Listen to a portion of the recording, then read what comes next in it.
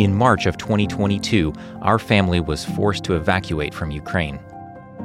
We have served as missionaries in Lviv for over 20 years, and now, like so many others, we find ourselves suddenly displaced from our home, our church, and our precious Ukrainian friends. But despite the shock of evacuation, God is opening doors and leading us step by step down this new path. Our purpose is to bless and minister to Ukrainians affected by the war. Come with us as we share our stories, striving to serve God, bless people, and praying that someday soon this journey will lead us back to our beloved Ukraine.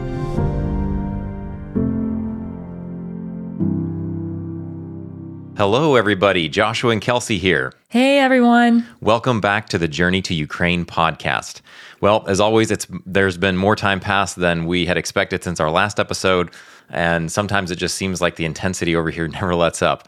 But we're glad you're with us today, and we hope you'll stick with us for the full episode. We do have quite a bit to share with you this time.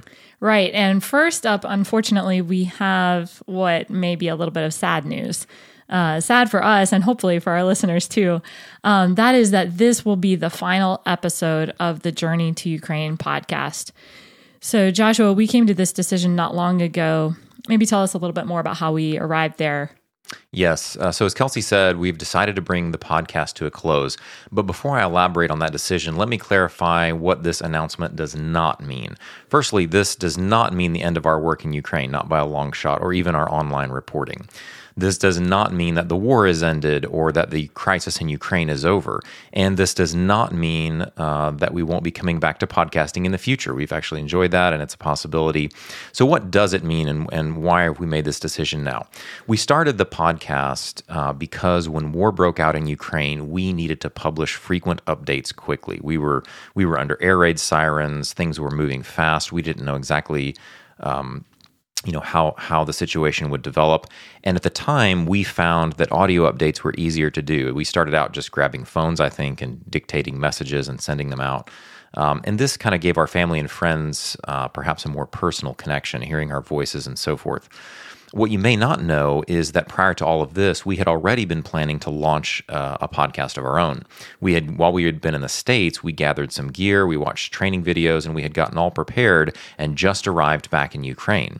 So since we had already kind of laid the foundation for a podcast, and we were now dealing with all these audio updates, we decided to just roll them into a full-fledged podcast because that made distribution easier. And really, this format has worked very well over the past 18 months since we've launched it. We've had good response. People have enjoyed it.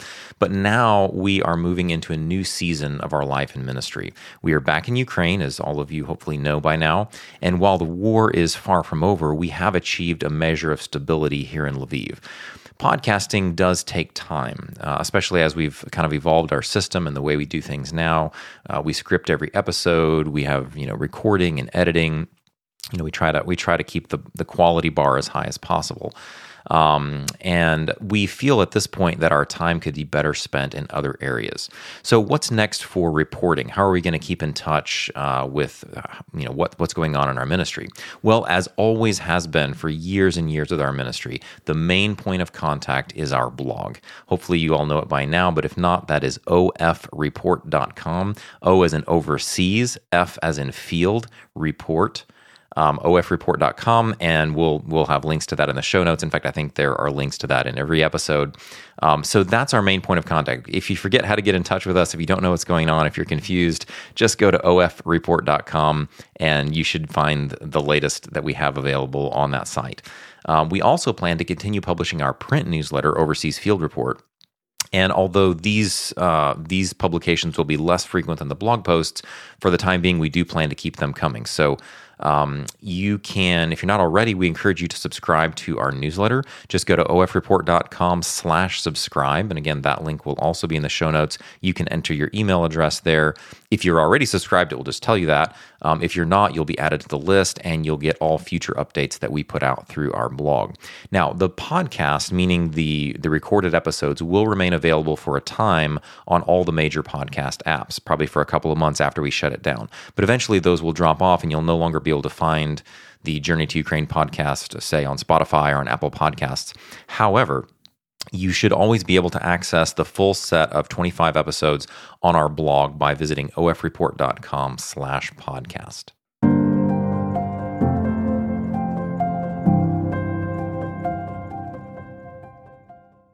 Okay, well, we have a lot of ground to cover on today's episode, and so I'm going to start things off with a quick update about our family. One of the biggest milestones in our family recently has to do with our daughter, Abigail. Recently, at the end of September, she turned 18. Wow, it's hard to believe. It's hard to believe we're old enough to have an 18-year-old. And we took Abby to Slovakia to visit friends for her birthday. We needed to get her out of Ukraine prior to her 18th birthday based on document requirements and things for her. And so we took her to Slovakia. We celebrated with friends there over the weekend. And then right after her birthday, we did a hard parenting thing and we put her on a plane to America to try spreading her wings a little bit. Yeah. And yeah. So now Abby is in the U.S. She's with my parents. She's living with them, and they are helping her to look for a job. And our hope is for her to gain some life experience, learn to drive, have a job, and maybe start getting get started with some college studies, whether that be taking the SAT or actually enrolling in the spring in some courses. And so she's got that road in front of her. We think she might be in the U.S. at least through May or June of next year, but it just remains to be seen how things go. And I think it'll be a step-by-step process of making decisions. So what about the rest of the family? We've been trying to find our feet ever since our move to Ukraine. Yep. Feels like there's still a lot of loose ends left after that. And then we had our big summer Carpathian Mountain Outreach project. And so now the dust has settled and we're kind of going, phew, now where are we? But we have been able to reestablish a good family rhythm.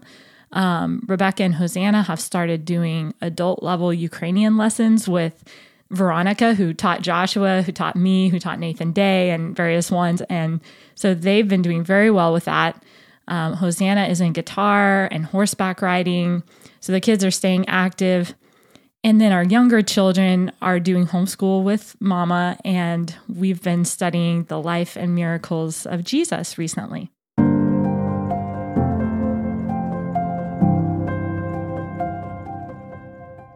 So that's an overview of where we are right now. Let's go back, though, and talk about our summer outreach. I think, Joshua, we told our listeners last time that we had big plans to host family concerts, which was a new thing for us. And we wanted to use those concerts as a means of gospel outreach, which would be in conjunction with our normal yearly Carpathian Mountain Outreach project that we do in the summer. So August is the month that we hosted CMO, and that went by very quickly. Some of you may have followed some of our written ministry updates during that time. But Josh, go ahead and give us a recap of how things went and tell us especially about how those concerts went. Yes. So for the first time in nearly 4 years, CMO returned for 2023. It was a smaller project this year for a variety of reasons, but we are glad to be back after having to skip several years.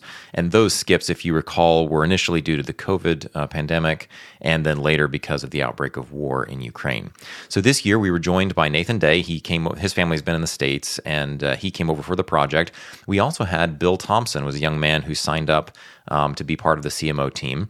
And I'll talk more about him in a moment. But in addition to Nathan and Bill, we had Abigail and Hosanna, who were with us on the team for most of the day. So that was exciting. They made a great contribution. They had their backpacks. They went with us on the trekking trips to the mountains, the whole bit. And so we had a good team. Bill Thompson is the son of Hank and Amy Thompson. And Hank is a young man that I met years and years ago in Thailand at the same time that I met Nathan.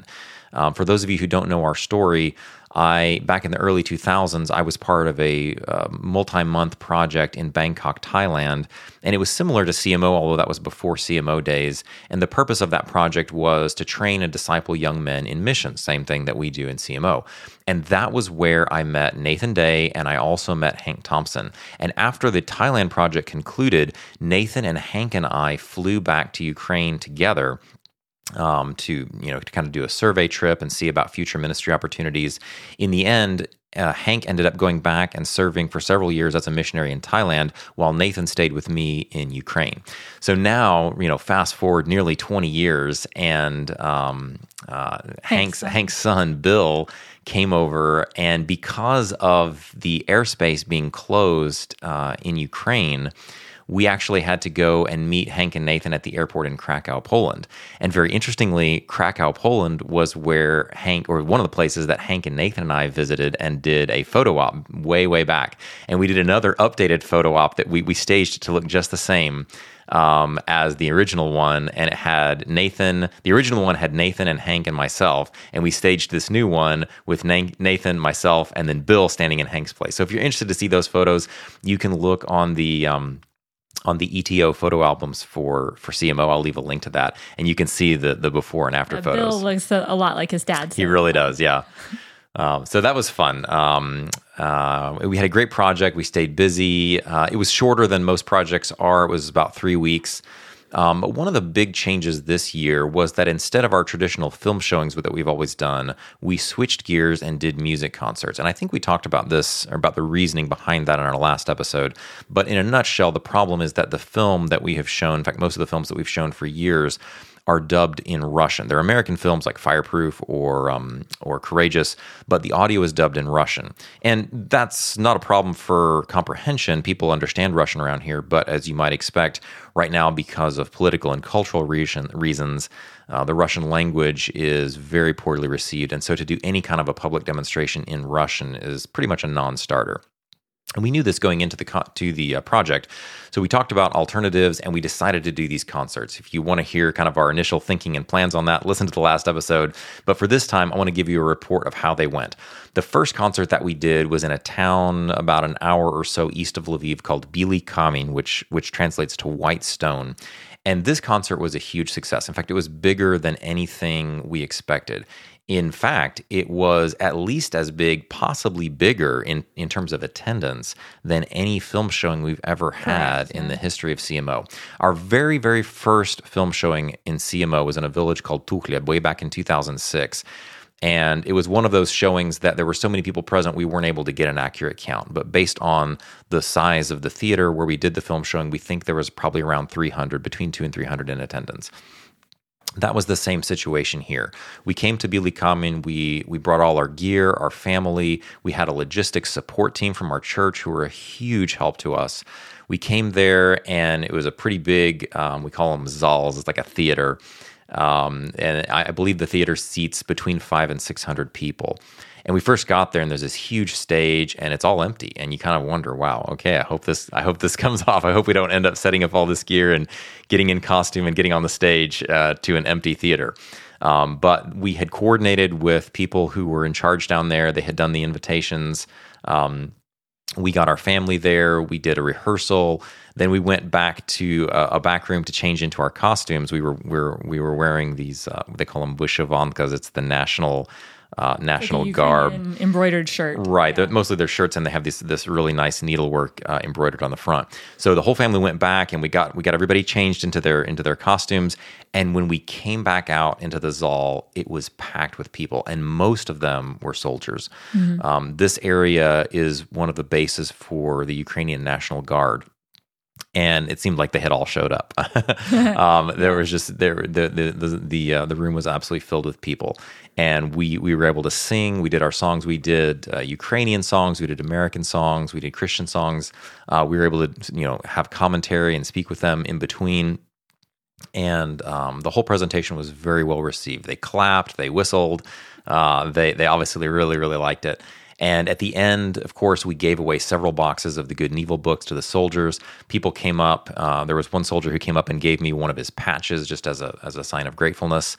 Following that, the commander of their unit came up, and we had quite a long conversation at the end. He also gave me a patch from their unit there. So that was really encouraging. Brotherhood now. Yeah. So I still got those patches. It's pretty special. But we were really excited for that opportunity. It was well received, and it was encouraging to see that kind of the plan that we had formulated ended up turning into a success, and that was a great door for sharing the gospel. So our next concert during the project there happened at a hospital. This was again in cooperation with the Radechivsky Hospodyni organization that we've partnered with for humanitarian stuff. They had set up an outreach, or like not really an outreach, they'd set up kind of like a concert/barbecue at a local hospital here in Lviv. And this hospital specializes in prosthetics for soldiers who have been wounded. So most of the ones there are ones who have lost arms and legs in artillery strikes and things like that. And so in this case, the people who were organizing this asked if our family would come to the hospital and go door to door and sing for the soldiers, specifically the ones who were not yet well enough to leave their room. There had been a concert with a lot of musicians that was planned to take place on the hospital grounds outside, but there were some soldiers who were still not yet able to leave their rooms to go out and attend that. So our family, they let us into the hospital. And our whole family there, the guitar, Nathan and Bill were with us. We had kind of this rolling cart of good and evils. Yeah. And we got in the elevator, went to the first floor, and we started down the hallway. And we had all our kids, of course, yes. too. All the kids. They were warning us, like, tell your kids not to be disturbed if they see something that is disturbing. Right. And so we were telling them, okay, guys, just smile and try to. Don't stare, don't point, and just be aware that these guys have had injuries because they've been in the war and they've been serving their country. In fact, before we went into the hospital, there was a lady who works with the Radechivska team, and she's a psychologist. And she came up to me and she said, "Hey, I see you have small children and you're going to be going into this hospital. Do you think your children will do okay? Because some of these guys have pretty horrific injuries." And in fact, she warned me. She said, the first room you're going to go into, the soldier who's in there has lost his face. He was hit in the face, and he does not have a face, essentially. Mm-hmm. And we've seen children come in here who have just screamed and broken down and been traumatized by what they saw. And I said, well, thank you for that warning. I joked that, I have 6 kids, so I'm something of a psychologist myself. But I said, we've never been in a situation like this, but we have talked with our kids. And I said, knowing my kids, I think they'll do okay. I think they'll do fine. So let's give it a try. And to be fair, for all that setup, I felt like it wasn't as bad as I was expecting. Yeah. So everything was clean, and, these guys were post-operation and things like that. So the kids did well with it. They did fine. So we went into the first room, and sure enough, there was this young man. I mean, he couldn't have been more than 23, 24 years old. Mm-hmm. And it looked like a projectile had probably hit him just below his nose. And if you can imagine, if you can think about somebody like pressing into someone's face to sort of make a deep depression, like somebody from the back had just sucked his face in, and there's this huge crater there. And of course, he was as cleaned up as he could be, but it was difficult to make out the image of a human face there. Mm-hmm. Right. So he was there. His mom was sitting on a bed next to him. We came into the room. We tried to be as positive and upbeat as possible. We launched right into this song called Chervona Ruta, which is kind of a Ukrainian national song. The kids did great. They smiled. We sang for him. We thanked him for his service. We left a good and evil. While we were singing, volunteers who work with the Radechivsky organization, they were coming in with some of the barbecue that they had on a cart. They were rolling it down the hall. They came in and served food. And then we went out, and we were only in there for a few minutes. We went out to the next room, and from room to room, we would go in. We would get all the kids, as situated as we could. We'd sing our songs. The volunteers would serve the food. As we finished the song, then Nathan and Bill would come in with the good and evil books, hand them to the soldiers, and then we were off to the next room. And I also noticed that it was encouraging to the men. They would get out their phones and they'd take video and stuff. But it was also encouraging. You have caretakers in there who are family members of the men. So a lot of times you have a mom or a female, and some of those would kind of look at me just with tears running down their eye, their faces, and you could tell. I think it meant something to them too, that that we came in and visited, and they're the ones maybe even suffering. Who knows? They're suffering a lot too. So. Yeah, it's not easy. The first guy that we visited, the guy who'd lost his face, his mom was sitting there, and I mean, I don't think we'd gotten halfway through that song before she was just weeping. Yeah. It's impossible to even really comprehend the grief that those people are experiencing. Yeah. But what we can do is give them Christ. We can give them the gospel. We can minister to them as the Lord opens doors. So. Anyway, we went door to door through the hospital, sang in I don't know how many rooms, and gave out good and evil books and talked to the guys and did the best we could. And the great thing for me, at least, was having all the kids with us. I love that we were able to do this with our family. We are not just missionaries, we are family missionaries, which is a little different. There are some missionaries who are single and, they can be extreme and hike across the desert and sleep under a bridge. We don't do that. We have a family with small kids, and so we have to be choosy. We have to be careful with what we do. But this was a fantastic opportunity to take our kids to sing together and minister the gospel to these soldiers. And after we did the door-to-door outreach, we were initially not slated to be part of the main concert on the grounds, but as we walked out, they grabbed us and said, "Hey, would you join us and like sing a few songs for the guys on the stage?" So we ended up on the stage with several like Ukrainian musicians. Yeah. We did a couple of our own songs. We sang together with them at the end. Yeah, for better or for worse, we yeah, I think it was for better. It was good, but it was a big event, and we ended up staying through that. We were there quite late, and the kids got tired, but it was good. Again, we were just able to rub shoulders with these people, share the gospel with them, minister to them as best we could. And then we also were able to do a third concert that was up in the city of Radechiev. That's the city north of Lviv where this Radechiev organization is based. And it turns out their city was planning a festival. It was like the city birthday or something like that. Mm-hmm. So they invited us to come and do our full program up there. There were other musicians, but we had by far the bulk of the music program. And so we did our same thing. We sang our songs. We had commentary in between. We shared the Lord, and we handed out good and evils. I think at that point we handed out like 10 boxes of good and evils. We had set up a table. This was an outdoor event. We had set up a table to the side of the area where the stage was, and of course we had Nathan and Bill with us. Our whole family was there, and again we had our support team from the church, a bunch of folks from the Greater Grace Church here in Lviv that had come with us. And they were helping with equipment and with handing out the good and evil books. And it was super hot. We were just pouring sweat. It was the hottest day of the year. It might have been. It was, even for this area, it was just unseasonably warm. But nonetheless, it was a great outreach opportunity. So to wrap that up, that was a bit long. But to kind of sum that up, we felt like the concert ministry was a big success. We're grateful for the opportunities that we had. Thank you, all of you that were praying for us. And we'll see where this goes. There are definitely more doors open for future concerts if desired. We learned that as great as concerts are, they are tough. Mm-hmm. I have new respect for these families that that their whole family does music and they sing in Branson or whatever. Like you may have heard of the Wisman family or different ones like that travel around.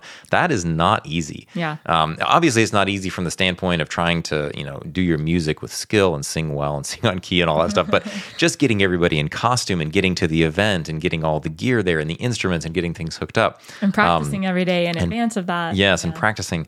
It is a massive, massive effort. So we're having to be careful and sort of measure our energies there and take small children into consideration. But definitely, it was a positive experience, and there are open doors there in the future if God leads us to continue that ministry later this year or next year. We'll see how that goes. And to wrap up with CMO, in addition to the concerts, we did a lot of the usual stuff. We put out our tracts and invites for Good and Evil books. We did camping and outreach in the mountains. And if you'd like more specifics on what we accomplished during the CMO 2023 project, please check out our site for Euroteam Outreach. That is euroteamoutreach.org/blog. And of course, we'll leave a link to that in the show notes. But during the CMO projects, we always put out the updates. We call them the e-reports, and they go out on the ETO site. So that, again, is euroteamoutreach.org/blog, and you'll be able to find all the reports that were put out during the project, and they have more details about everything that was accomplished.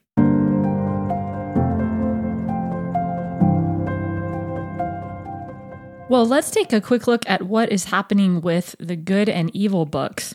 You might remember that printing we did last year of 15,000 books. I think we don't have even half of that left. So Josh, tell us the stats there. Yes, that's been an exciting ministry. So as a reminder to our listeners, Good and Evil is a graphic novel that presents the gospel through illustrated Bible stories. You might think of it as a Bible comic. One area that it differs from maybe other Bible comics that you've seen is it doesn't attempt to just be a picture Bible. In other words, it didn't just try to take the whole Bible and illustrate all the main stories as best they could and present them in picture form. Those are great. You may have seen like the Action Bible. There's different ones. Good and Evil is a bit different. it is laid out chronologically. So when you open it, it reads kind of like a Bible in terms of the order, but they don't necessarily try to include all of the stories. In fact, there are some significant ones, notably David and Goliath. I think there are others that are not present. What they did is they took major Bible stories going from creation in Genesis all the way through the New Testament church, and they stitched them together so as to maximize the potential for presenting Christ as the Messiah. And the book is like 320 pages long. If you've not seen it, it's absolutely fantastic. It's illustrated by a formal Marvel Comics artist, a guy named Danny Bulanati. I think it took something like 7 years to create the initial English version, and then it's been translated into a whole bunch of languages. It's a great missionary tool. We first did a Ukrainian translation and printing of it way back in 2008 when it was still black and white. Then later they colorized it. We did another printing in color in late 2017, early 2018. And when war broke out in 2022, we still had a decent amount of those books on hand. But as the war progressed, the rate at which those books were going out really accelerated. So No Greater Joy contacted us, and they said, hey, we want to try to do a new printing, and let's see if we can get that together. So to condense the story down, we did a special edition 2022 version of the Good and Evil book in Ukrainian. It's the same content as any Good and Evil book, but it has a foreword, and it has kind of this Ukrainian flag ribbon going across the cover, and it openly acknowledges, the plight and the war that Ukraine is going through right now. But we printed 15,000 copies way back in late 2022. And as of today, we now have 80 registered distributors that are helping us get this book out across Ukraine. We knew at the time that if we relied on our own efforts just to do all the distribution, it would take forever to get that many books out. We wouldn't be as effective. So we set up a distribution program, and we've reached out to churches and missionaries and anybody in Ukraine that wants to help us distribute Good and Evil books. They can go through a registration form. They can register with us as a distributor, and then we have a system where we send them quantities of books, and then they provide us with basically like photos of the events that they do and an explanation of how they're using the books in ministry. And we have several distributors that are repeat customers. They come back and get more books. They go and pass them out. We have about 80 registered distributors now. And as of October 5th, which is just a week or so before this recording, a couple of weeks before this recording, we have now shipped out over what is about 459 cases of books. That's over 18,000, or not 18, excuse me, that's over 8,000 books that have been shipped out. So that's, like Kelsey said at the beginning, that is significantly over the halfway mark of our original printing. I also want to again give a major shout out to Yura Patriv and Tanya Harasimova. These are two Ukrainian folks that are in our church, and they are the ones that are mainly responsible for interfacing with a distributor. So when a distributor fills out our form, and let's say they request, 5 cases of Good and Evil books for an outreach that they're doing in a hospital or at a children's event or something. So that request will come through. Tanya Harasimova, she is the one that initially gets those requests. Mm-hmm. She verifies them. Sometimes if there's questions or irregularities, she'll contact me. But she processes those requests, and then Yura Patriv is still driving our old yellow van that we used to have, and he's the one that goes out to the warehouse, picks up the books for various orders, and gets them shipped out. And so these folks have been doing a fantastic job, and we're excited to see these books going all across Ukraine. And people that get these into their hands really have something you might could think of as the granddaddy of gospel tracts. Once you get one of these books in your hands, it's hard to get rid of it. It's a big book. Yeah. It's nice. I recently had a meeting with a couple of journalists here, and I was showing them the Good and Evil book, and I don't think these people were particularly believers, but when I handed this one lady the book, she just turned it over and over again in her hand, and she said, "Wow, this is really nice. How many of these do you have?" And she made a comment like that the Bible seemed a bit inaccessible to her. Like maybe she didn't know where to get started if she were to open it or whatever. But this would be something that could really get your interest, and that's kind of. for folks. And we've used Good and Evil for many years in our ministry. And what we tend to do is kind of tag team with a combination of the Good and Evil book and our Bible First program. Some people more naturally start out with Bible First, for depending on how they came across our ministry or whatever. And then after they get to a certain lesson, once they've shown some interest, we'll try to get them a Good and Evil book. Mm-hmm. Or sometimes it goes the other way. Someone will find the Good and Evil book first, and there is an advertisement in the back for someone to sign up for our Bible First correspondence course. So we use them together, and it's a great combination. They're both great tools for getting the gospel to people wherever they are. So anyway, keep praying for the Good and Evil outreach. We're excited to see the progress and the gospel going forward through Good and Evil.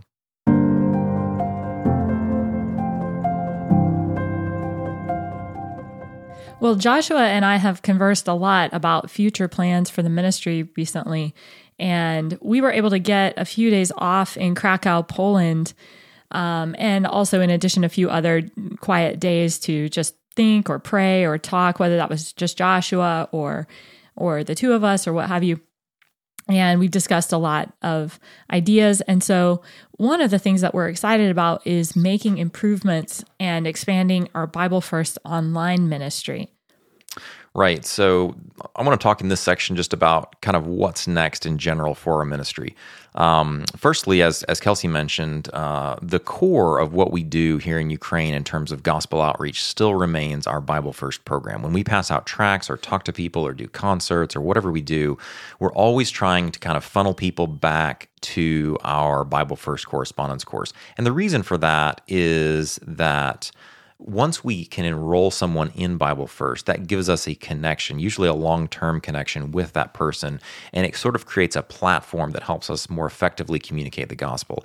In addition, if you know anything about the history of our Bible First program, you know that we've opened it up several years ago for other ministries to use, and that has continued to grow. Most recently, we've had the Bible First French project open up with in cooperation with some missionaries that are in Africa who are using it amongst French-speaking people there. But the Bible First program is complex. There's the content itself, the lessons. There's the web application. There's the print version. There's a lot of moving parts, and we have a small team. Again, we are family missionaries. We have, in addition to ministry and writing lessons and doing web development and singing concerts, we have little kids that need to be read a story, and we have messes to clean, and we have long conversations and family Bible times and homeschooling and all the rest. So things do take time, but there are some specific areas that we've identified with Bible First that we'd like to develop it further and to expand it. We hope at some point to actually add more material, but in the near term, there are some specific enhancements and improvements to our online platform that we'd like to make that we think will help increase participation and make Bible First more accessible, more easy to use, or easier to use, both in our ministry and for other people's ministry. So Bible First development and improvement and expansion is definitely on the menu coming up. Another area that we're focusing on is ministry with our local church. And in recent years, we've really grown close to this body of believers that's here in Lviv. And these are folks that I've been with since the very, very beginning when I first came to Lviv, at least back in 2001. And especially with the onset of war, there are so many needs and so many opportunities for ministry. So we're excited about ministry opportunities together with our local church here. Another area that we've mentioned already, but I'll bring it up again, is the potential for more musical concerts. We still have our gear. We haven't forgotten how to sing or play our instruments. And there are definitely open doors to that. So we're going to see. And as the Lord leads us, we're optimistic that there will be more opportunities for us to do ministry as a family through music to Ukrainians in the months to come. And then lastly, another ministry front that's kind of on tap for the fall is parenting and family seminars. As our family has grown and our kids have gotten older, we tend to get contacted more and more frequently by churches and different groups that are wanting us to come and talk about parenting or talk about a marriage and our relationship. And we have a retreat coming up this month with our church where we've been asked to do some speaking and some sessions on marriage. We also have a church that's asked us to come again and share our courtship story. That's a popular one. In fact, if you haven't read that, if you're not familiar with it, you can check it out on our blog. If I can remember, I'll try to leave a link to that one in the show notes as well. The story of how God brought Kelsey and I together. And it's a story that we think is glorifying to the Lord, and it's an encouragement to others. We love to share it. And there are groups that like to have us come and tell about that in Ukrainian. The school that's part of our church here, or that's in our church, they're looking at having us come and do a little session on parenting with some of the parents of the students that go to the school. So lots of different parenting and family seminars, things like that, have potential coming up in the future. And so that's just an overview of some of the things that are on tap, maybe for the next few months to the year. Please keep praying for us that God would give us wisdom and direction to choose the right things. I think we're at that stage where there is a whole variety of things that we could do, and we feel the need for wisdom to make solid choices on the things that are the best way to get the gospel out, the best way to reach people, the best way to support them and minister to them, especially in this time of war, the best way to continue blessing and ministering to our own family as we live here in Ukraine on the field. So anyway, that's a quick overview of what's next in our ministry. We really appreciate your prayers.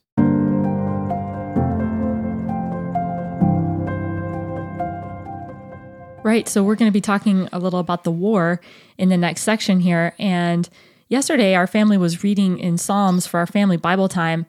And I was struck by two verses that actually were in separate chapters. But both of them attributed making war to cease to God. So God was attributed with making war to cease. One of them was in Psalm 46, where it says that phrase, He maketh wars to cease. He breaketh the bow, he cutteth the spear, he burneth the chariot in the fire. And then we flipped over to our next psalm, which was 30 psalms forward, Psalm 76. And this verse kind of jumped out at me. It said, there break he the arrows of the bow, the shield and the sword and the battle. And so I was thinking to myself, it's interesting because many times when people see evil happening, the first thing they want to do is blame God for letting that happen and wonder what he's up to. But I thought that it was interesting here that on the contrary, God gets the credit for making wars to cease. Yes. And obviously there's a lot of upheaval in our world right now with Israel at war, of course, Ukraine at war. And I think it's appropriate that we as Christians be asking God to do what, according to these passages, belongs to him to do. And that is to make these wars to cease. And so, Joshua, tell us some of the latest regarding the war in Ukraine and what's been going on. Yeah. So lately, thankfully, the missile strikes have quieted in Lviv. We haven't had a strike here, or we haven't had an air raid alert for something like 3 weeks, which is, it's one of those moments like in the films where they say it's quiet, too quiet. And people are suspicious. They know that Russia's up to something. We are expecting more missile strikes, especially in the winter months. One of the leading theories is that Russia is kind of saving up their missiles for barrages that will come through the winter. Regardless, winter will be tough. We expect frequent power outages. Even if Russia does nothing to strike any new plants or transformers or substations, the damage from last year to the power grid is still not fully repaired. And that means that load shedding will likely be required. If you're not familiar with the term load shedding, talk to the people in South Africa. I actually have a good friend who's in South Africa, and as we were researching some power station or like home power alternatives for the winter, and I was looking at it on YouTube, I kept coming across these guys from South Africa, and when I looked into it, I realized, and I've heard this from my friend there too, what's going on is that because of mismanagement, the power grid there can't handle the normal full load of electricity for all the consumers that they have. And so they practice something called load shedding, which means they spread the power around. So these people have power while these other people don't, and then they rotate. And that's to keep the grid from being overloaded. Now, in South Africa, the problems there are largely because of corruption and mismanagement. In Ukraine, the reason we have to practice load shedding, at least in the winter, is because someone is shooting cruise missiles at as many Ukrainian transformers as they can hit. Now, one of the problems is for people like us who live in apartments, we can't use traditional generators. A diesel generator wouldn't do much good for us in terms of running things in our home because you can't run a diesel generator inside an apartment. It's a fire risk. So as an alternative, Many people are purchasing battery-operated power stations. And these are, you might think of them as like glorified power banks that you'd plug your phone into. But they're larger. They're like larger than a shoebox, maybe closer to a big tackle box size. We were able to get one of these recently. And ours has a couple of electrical outlets in it. It has several USB outlets. It has like a kind of a cigarette lighter style car charger. And depending on what you're running, it can run small appliances for several hours. Now, we won't be able to like run our dryer or our big heater or stove or anything that pulls a lot like that. But computers, small heaters, fans, small lights, things like that can be plugged into it. So we're grateful to have that little power station. A lot of people are making preparations like that in anticipation of a rise in attacks over the winter months. Now, as we move on here, I want to remind everybody that Russia is very good at promoting disinformation about the war. As time has progressed, it's been concerning to us some of the comments and the news that we hear coming back from the West, from European countries, from the United States, that we know is largely a result of Russian disinformation campaign. Russia's best hope of winning is to turn American public opinion against Ukraine. Because if America and NATO countries stop supporting Ukraine, if they switch to the idea that, well, Ukraine is disposable, Ukraine is somebody else's problem, it's not important for us, that's all Russia needs. It's that classic adage, the only thing needed for evil to triumph is for good men to do nothing. And so they are adamantly pursuing that avenue. And I would say, militarily speaking, strategically speaking, of everything Russia is trying, the disinformation campaign is probably the thing that's working the best. They're not doing well on the battlefield. They recently had a major, you may have read about it in the news, there was a major offensive from the Russians in a town called Avdiivka, which is way in the east. It's just very close to the Donetsk area. They lost thousands of soldiers, hundreds of vehicles, and in essence gained no ground, nothing to speak of. But they are very, very good at lying. They're very good at deception, at disinformation. They have a long, long history. If you want to read about the KGB and the NKVD before that, disinformation and deception is the hallmark of Russian aggression. And for those of us, like, say, American missionaries who live here in Ukraine, we are often shocked at the things that we hear Americans saying about Ukraine and about the war, about Zelensky and all kinds of crazy, crazy theories. Now, I want to stress, we are also not immune to disinformation. We don't, even though we're in Ukraine, we don't see everything. We also read the news. We have to be careful. But we do have the distinct advantage of living here in country and watching events unfold with our own eyes. We have direct connections with people who are fighting on the front lines. We speak the language. We see the reactions. We're here during the air raids. We listen to the missiles coming in and we hear the explosions.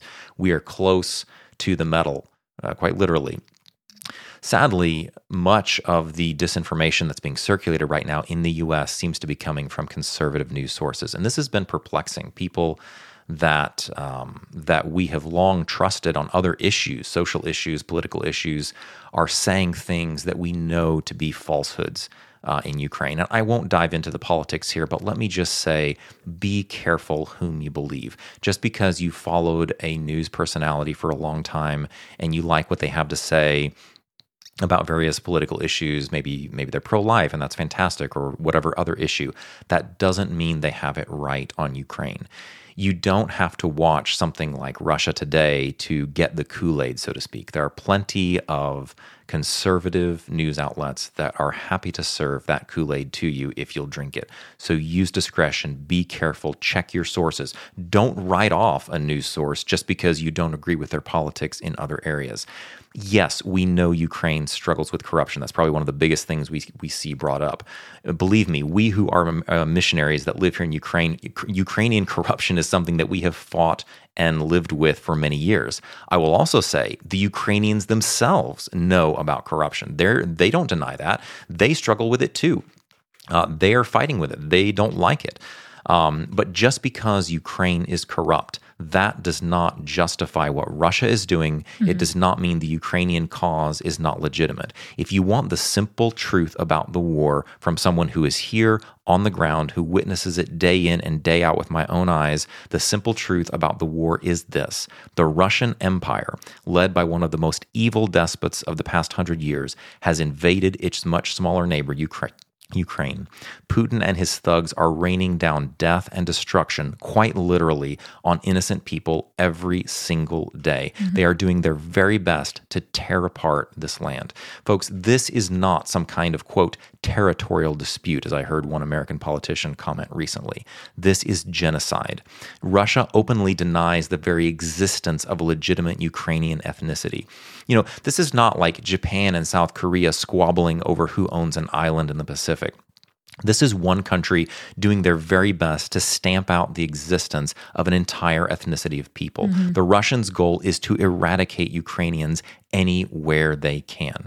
Now, our purpose, meaning our family, our ministry, ETO, our purpose, as always, is to point people to Jesus Christ.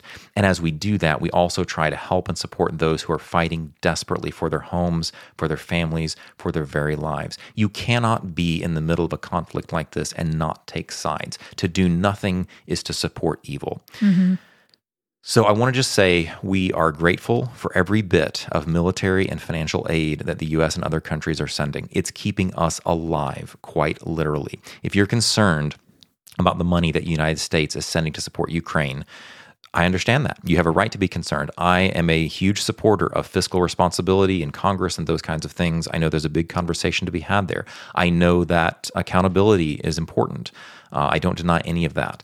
But again, without devolving into a big discussion about politics, let me just say, if you are concerned about that, remember that those funds that are going to send Patriot missiles and Javelins and HIMARS, those are keeping us alive. It is largely because of that support that Lviv and Kyiv and cities like that remain in Ukrainian hands today, that our family is even able to be here at all, spreading the gospel.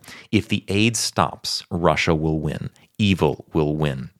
If the aid continues, Russia's war effort will eventually collapse, and Ukrainians will have a new chance at what we all consider to be American ideals: life, liberty, and the pursuit of happiness.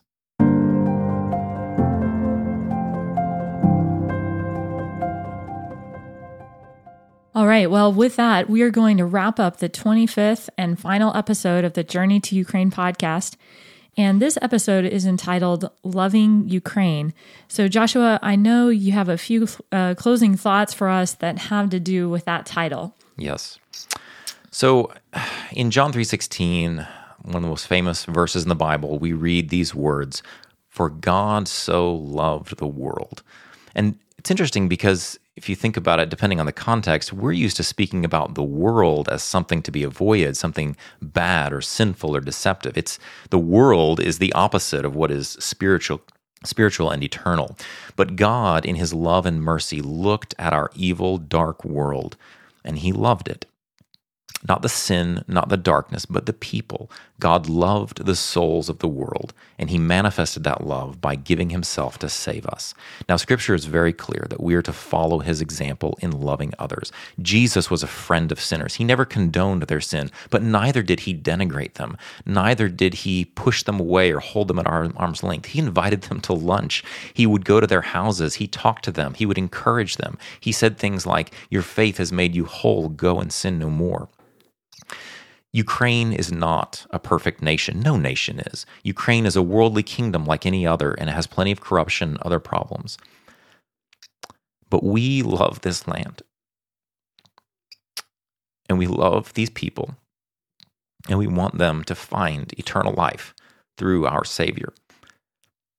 Some of the best, smartest, most godly people I know are Ukrainians. And this is their hour of need. Every day, we see them struggle, we see them fight and die. And every day, we pray that God will bring deliverance. Now, our family is committed to serving Christ in Ukraine for as long as we can, for as long as he leads us. That's always been our position. When people ask us, how long will you be in Ukraine? Our answer is always, for as long as God keeps us here. And that remains true today.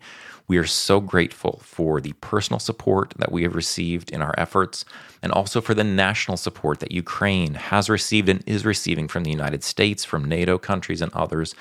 Again, I say the air defense systems keep our family and so many others alive and safe from Russian missiles and other attacks. We believe in the Ukrainian cause for the same reason we believe in the American cause. Life and liberty are of God. Death and tyranny are of Satan. We pray for peace and liberty in Ukraine. Please stay with us, pray with us, and help us to show the love of Christ, the gospel of Christ, to the people of Ukraine. Pray for peace, pray for liberty, and for victory over the oppressor. I just want to say as we close out this episode, thank you again so much for listening to our podcast for all this time, for all the episodes and the reports that we've done. Thank you for walking with us on our journey to Ukraine. We are here. We are trusting God. We are preaching the gospel of Christ, and we are loving Ukrainians as best we know how. Enjoy your freedom today. Thank God for your peaceful sky. And say it with us. May God bless Ukraine. Нехай Бог благословить Україну.